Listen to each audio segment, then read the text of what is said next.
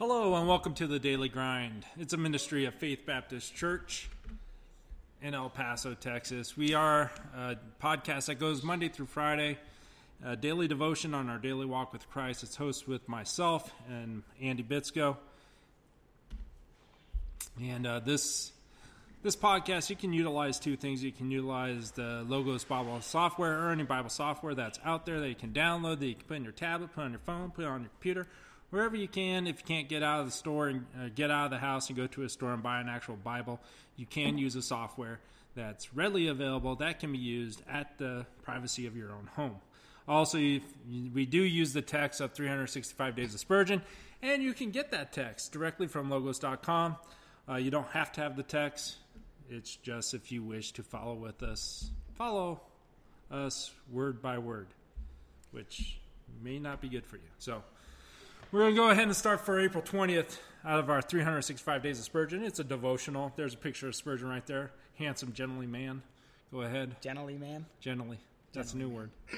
And we're going to start with Hebrews chapter 6, verse number 4 through 6. And Andy's going to speak. I am?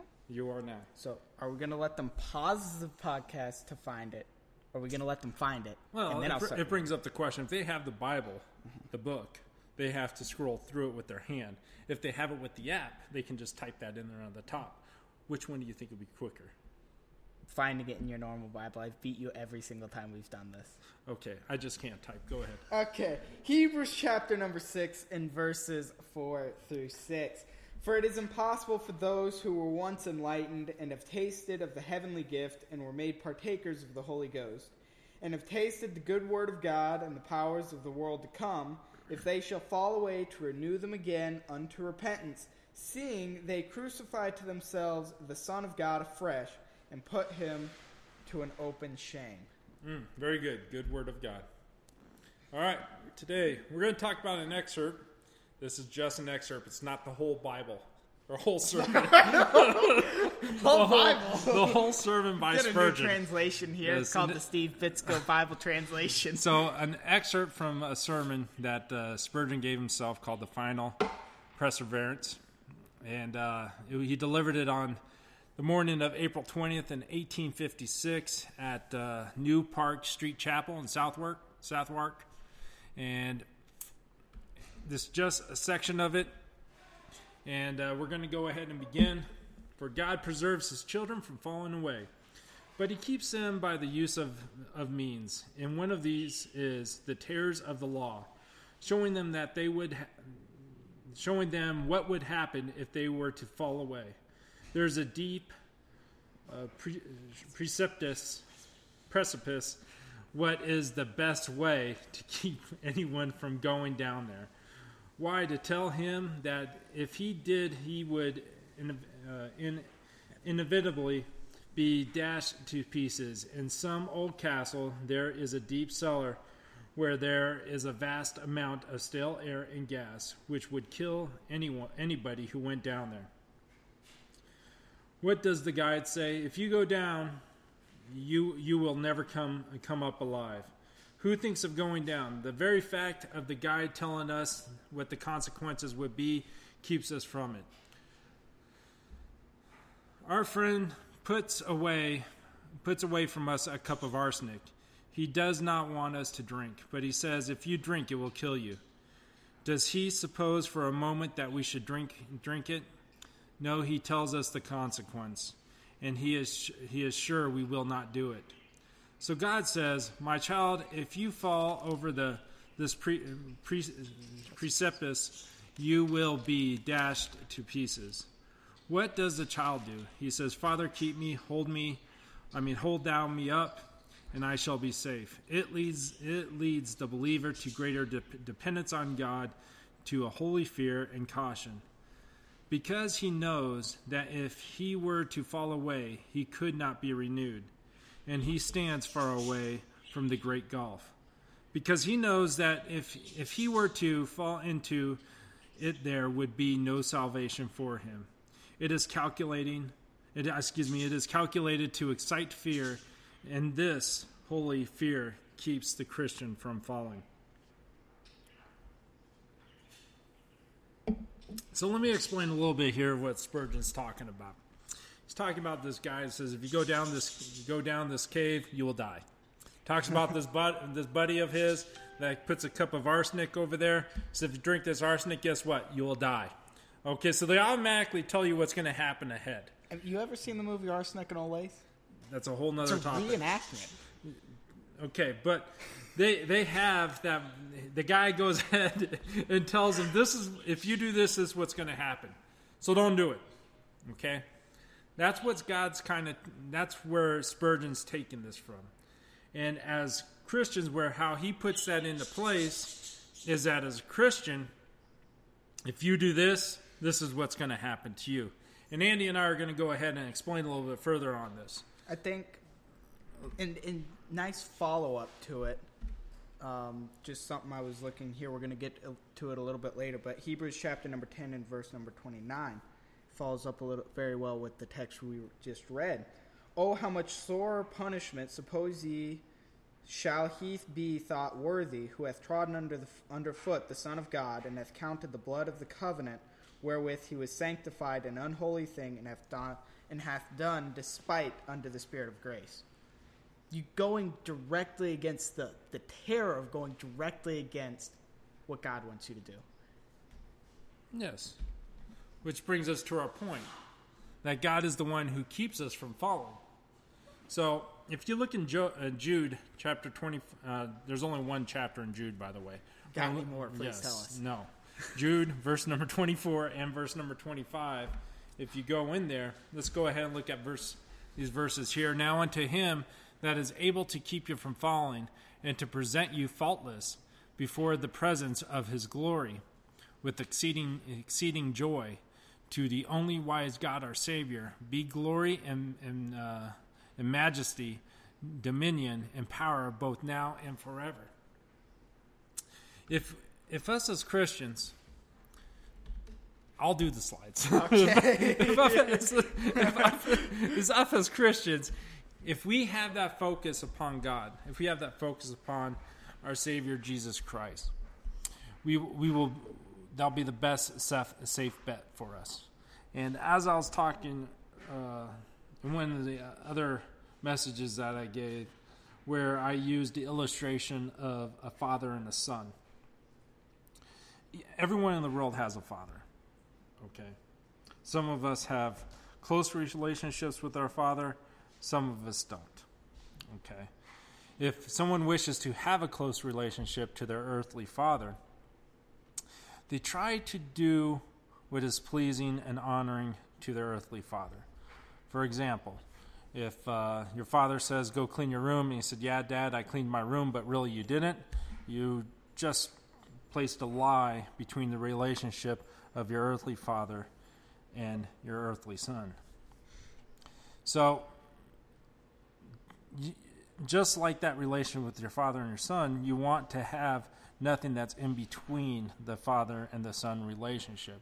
So there comes that word respect. Now, the Bible uses the word fear, okay, which is another word used as respect, that we should fear the Lord, that we should respect the Lord, and we should tell him what is going on in our life. We should tell him any heartaches or any sin or any misguided intentions that we had. And many times we don't do those things. And we kind of fool ourselves by thinking, you know what? If I didn't tell him, he won't know. Well, that kind of shrinks your God to a small, little God. Yeah, God sees everything. He knows exactly what's going on. He just wants you as the son or to be able to go forth and give him that fear, that respect, and be able to tell him what's happening. And also a lot of other times, just like the earthly father and son relationship, the son may go through a struggle, and he may go to YouTube, he may go to Google, he may go to his best friends, he may go to his brother, he may go to some stranger he met off the street and ask for their advice, but not go to the one person that brought him into the life, which is his earthly father. And, sometimes the son may think, I don't need to, or, this advice will be better than what my dad will give me or what my father will give me. And, really, he's pulling a hoax over himself. Same thing we do with our Heavenly Father. We will go to self-help books. We will go to whatever Google has. We'll go to 15 different churches until we find the answer. But really all we need to do is go to our Heavenly Father and say, hey, look, this is the problem I'm having. This is where I'm struggling. This is what I don't understand. And believe it or not, you should believe it, but, He's a very powerful God. And He could put that person in your life to either explain it to you or to help you or to be able to do those things. Or even God Himself might even show you through His Word of God exactly what your will is. So many times, and where I'm bringing this to is many times we choose to be away from God.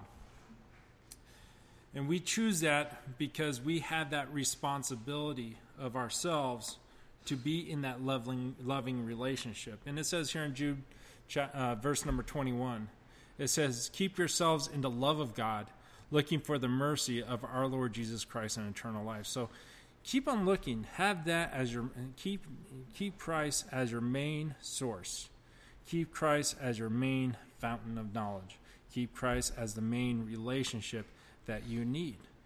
And with those things, you have the mercy that you want, okay, and also the peace of mind.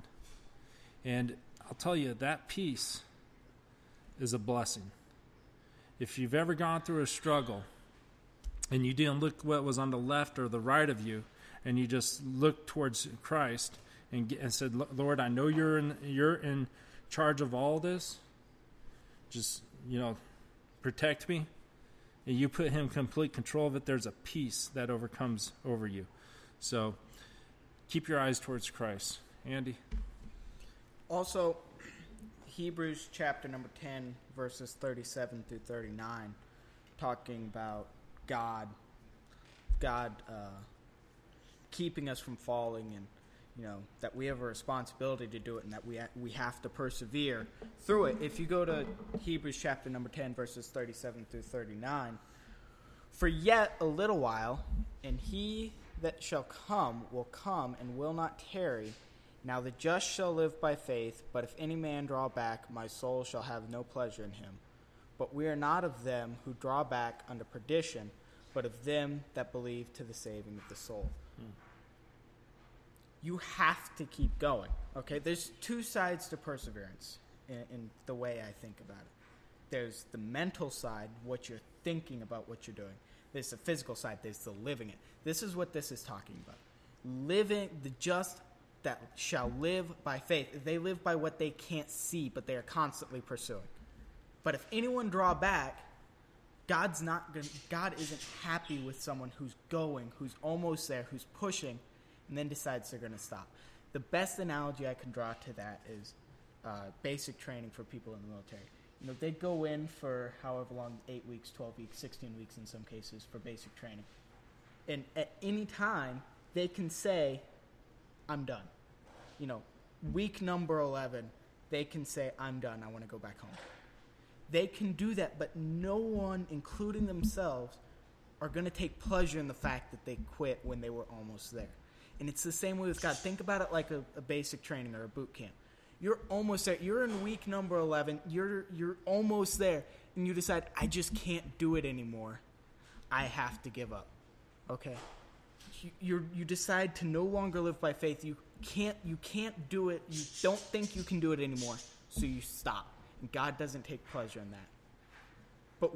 But it says in verse number 39, but we are not of them who draw back unto perdition. Paul is saying here, we are not of those people who decide that they want to stop. We are the people who continue to live by faith, who continue to seek God each and every day in the way we live, in the way we act, in the way we read our Bibles. Okay? But also, this is the mental side. That was the physical side. That was the keeping going. Then there's the mental side. You must endure living the faith. Hebrews chapter number 10, verses 32 through 34. But call ye to remembrance the former days, in which after ye were illuminated, ye endured a great fight of afflictions, partly whilst you were made a gazing stock, both by reproachers and afflictions, and partly whilst ye became companions of them that were so used. For ye had compassion of me and my bonds, and took joyfully the spoiling of your goods, knowing in yourselves that ye have in heaven a better and enduring substance. This is the mental part of the game. This is outthinking your enemy before you meet your enemy. Paul's talking here about these new Christians that after they were illuminated, after they were discovered that they were Christians, they endured a great fight of afflictions. They were constantly persecuted in every possible way.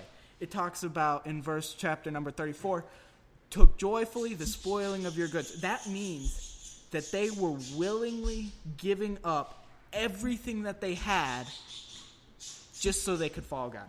Okay. Now, for most of us living here in America or abroad, most places in the world today, you are not going to have to give up everything that you have just so you can follow God. But you need to ask yourself, would I be willing to do that? Am I mentally prepared to physically go through with the act of giving up everything that I have? Okay. You're listening to this podcast on your computer, your phone, your television, if you're casting it possibly. Would you be willing to give up all of those things, including the roof over your head right now, just so you could follow God? That's the mental aspect. The physical aspect would be going through with that, but most of us won't ever be there. But you have to mentally be prepared to do that. So, knowing in yourselves that ye have in heaven a better and enduring substance. This is the faith part. This is the part that you can't see that better and enduring substance, but you believe it's there. You're constantly pushing for it. You're not going to give up because you are not of them that draw back under perdition. You are not the person that is going to give up when you're almost there, when you're in week number 11, when you're about to get there. You're not going to be the person who gives up because you know that when all of this is over, when your life is over, you're going to be in heaven and you're going to be with God and you're going to be praising Him forevermore. And that brings us to the first point, the first part of it, that mental part, that faith. That brings in all this brings into the point of that relationship with Christ. It does. Because if you're about to give up, let's say for your illustration, week number 11 of 12, you need to break down and say, Lord, I need you more than ever. Yes, you do. Because you're not going to persevere if you just take it upon your own self. Yes. And that's really where we have to have a learning check right here, saying, do I try to do all these things on my own? Yeah. If I'm doing all these things and I'm persevering through life on my own strength, there'll be a time when you can't do it on your own. Definitely. And you can look at it from this perspective that there's Christians today that say, hey, I believe in God. I go to church. I read my Bible, John 3:16, and my favorite verse is Jesus wept. And, I watched VeggieTales when I was a kid. Yeah. Whatever the terminology is. Mm-hmm. But when it comes down to the rubber meets the road, and there's that struggle right there, that's really a true test of faith, of reliance and relationship with Jesus Christ. Very much so. I just hope, today Andy and I were an encouragement to you. Andy was an encouragement to me. You get kind of excited there. So I just want you guys, if you can, just share this podcast. Click on the share button of whatever platform you're looking at and listening to our podcast. And we look forward to hearing from you guys again. Check out our website at faithbaptistelpaso.org. And also share and become part of the virtual church community that we have at Faith Life. That's where we can get you plugged in. And also, you can always see us at Facebook. Enjoy. Have a good day. Bye-bye.